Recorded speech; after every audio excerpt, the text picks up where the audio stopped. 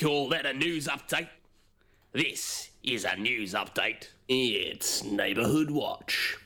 This week on Neighbourhood Watch, the federal government in Australia is set to introduce vaccine passports for international travel, while the New South Wales state government will reopen pubs, cafes and hairdressers once the state reaches 70% of double vaccination rates.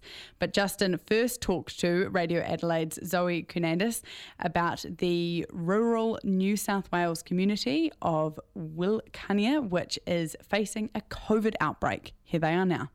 So this has been quite a developing story for the past few weeks, and I was away last week, but this is something I would have definitely covered. The town of Wilcannia, which is a town in New South Wales, it's quite relatively close to Broken Hill, so maybe that can give you some context of where it is located. It has had a massive COVID-19 outbreak in the community, and it's been really quite devastating for all involved, obviously. It's the first really major COVID-19 outbreak we've seen in a regional community, and Wilcannia also hosts a really high population of Indigenous Australians, and now this is the first time we've seen quite an outbreak amongst the community, and it's pretty devastating to see. They've also a week ago had quite a food crisis, which some of you may have heard about already. They were unable to get any food to the town. The government had made some really lazy remarks saying that, you could just get Uber Eats or food delivery, but in Wilcannia, they do not have access to those services.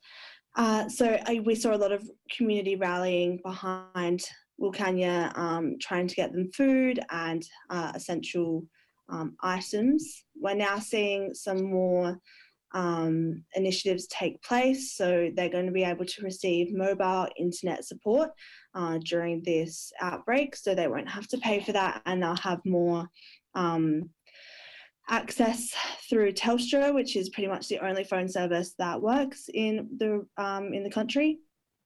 And we're still seeing a bit of lack of action from the government, of course, as Wilcannia is battling COVID. It's really devastating. Obviously, the whole of New South Wales right now isn't in a really good place. There's a few things coming out that there's been a few leaked letters showing that the federal government had actually been warned of this sort of potential catastrophe last year. So 18 months ago, obviously, when COVID first started happening, there was the urgent need to protect the town of Wilcannia from a COVID hit. And these were letters, months ago in March 2020, that people had really high concerns, outlining grave fears for the far west of New South Wales. Warning from around the world are clear. The earlier we protect and act, the better our outcomes will be. So there has been a really big push to protect this town and make it COVID safe since March 2020. Yet, we're now seeing an outbreak take place, and they don't have access to major supplies like a city town would. So they've had to be quite unprepared due to that. I always think it's quite remarkable to see sometimes rural Australia can be lacking that much in infrastructure. Yeah, it does come across quite surprising at first. I mean, especially during a global pandemic, you are correct. It does feel surprising, considering we've all had such time to prepare. But, Wilcannia and places like Broken Hill, they are really far out and really far away from the main towns. Like, I think such a high percentage of Australia lives along the coast. So that's no excuse, and it's not to say that things shouldn't be better in the town right now, but it is probably why, is that they are quite far away from really any major towns. I mean, Wilcannia is, I can't remember, but they are like 4 or something hours away from the nearest town and the nearest sort of lot of supplies. So it is a really big country, I suppose, and we are all really quite far away from each other. Okay, let's move on to the federal government proposing a vaccine passport for international travel. Yeah, this is quite a new story and comes at an interesting time. We're still seeing very high cases in New South Wales and Victoria, but the Morrison government will have a system in place within weeks, they say, to support the resumption of international travel as vaccination rates in our country are rising, which is really good news. With senior federal ministers meeting yesterday, they were sort of continuing work around this vaccine passport. What will this passport look like? It's sort of obviously just we'll be able to verify you, I suppose, as someone who is fully vaccinated.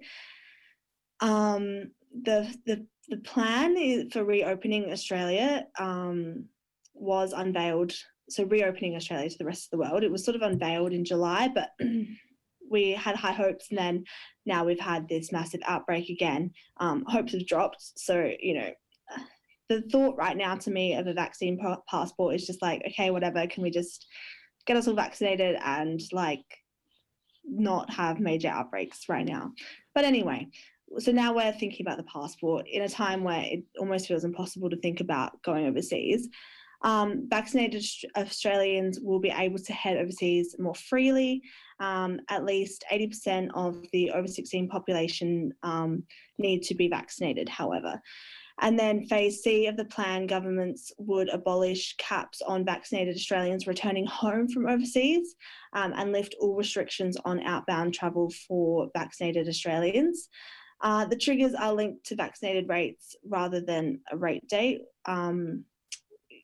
So, obviously New South Wales will probably and hopefully resume the state travel in time for Christmas, but we have no idea.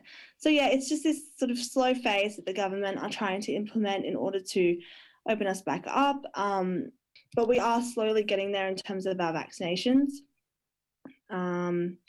We have 31% fully vaccinated, and there's been 21.2 million doses given. So we're probably more of our population is half vaccinated opposed to fully vaccinated, but we're getting there, and lots of states have opened up to the under 35 age bracket, which hadn't been opened up recently. So we've all kind of got our vaccinations booked soon, and I guess we're starting to think about travel again. Personally, it's so weird to think of traveling when you look at New South Wales, almost 1,500 cases every day, and now they're thinking of opening up. Exactly. It is strange. I think maybe I'm being a bit too critical of it all.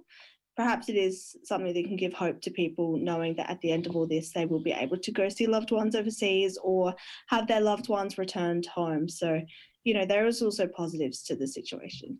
Okay. And speaking of New South Wales opening up, they do now have a roadmap of opening up despite having more than 1,000 cases every day.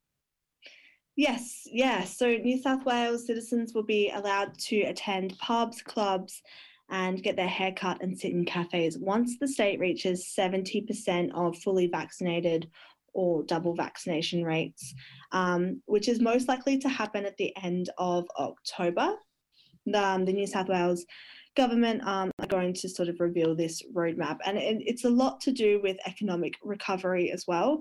I mean, the state will most likely be in lockdown, quite heavy lockdown until the end of October. As you mentioned, over 1,000 cases a day, just absolutely unbelievable.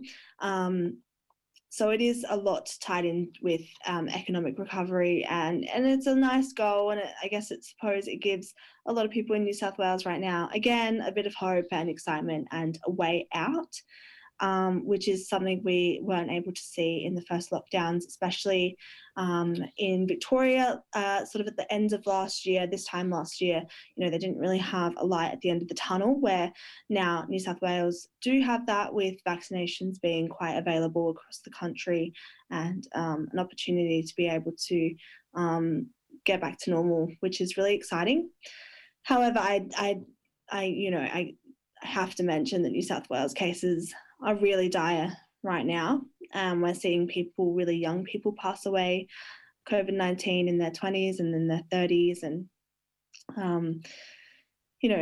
over 1,000 cases a day, which is something that I don't even think we were seeing in the initial outbreak for New South Wales last year. So yeah, I think the Prime Minister over here said we really can't expect the travel bubble to be restarted by the end of the year. So no more trans-Tasman travel for the rest of 2021. But on the New South Wales reopening plan, I guess a lot of states won't be keen on reopening their borders with states like Victoria and New South Wales soon.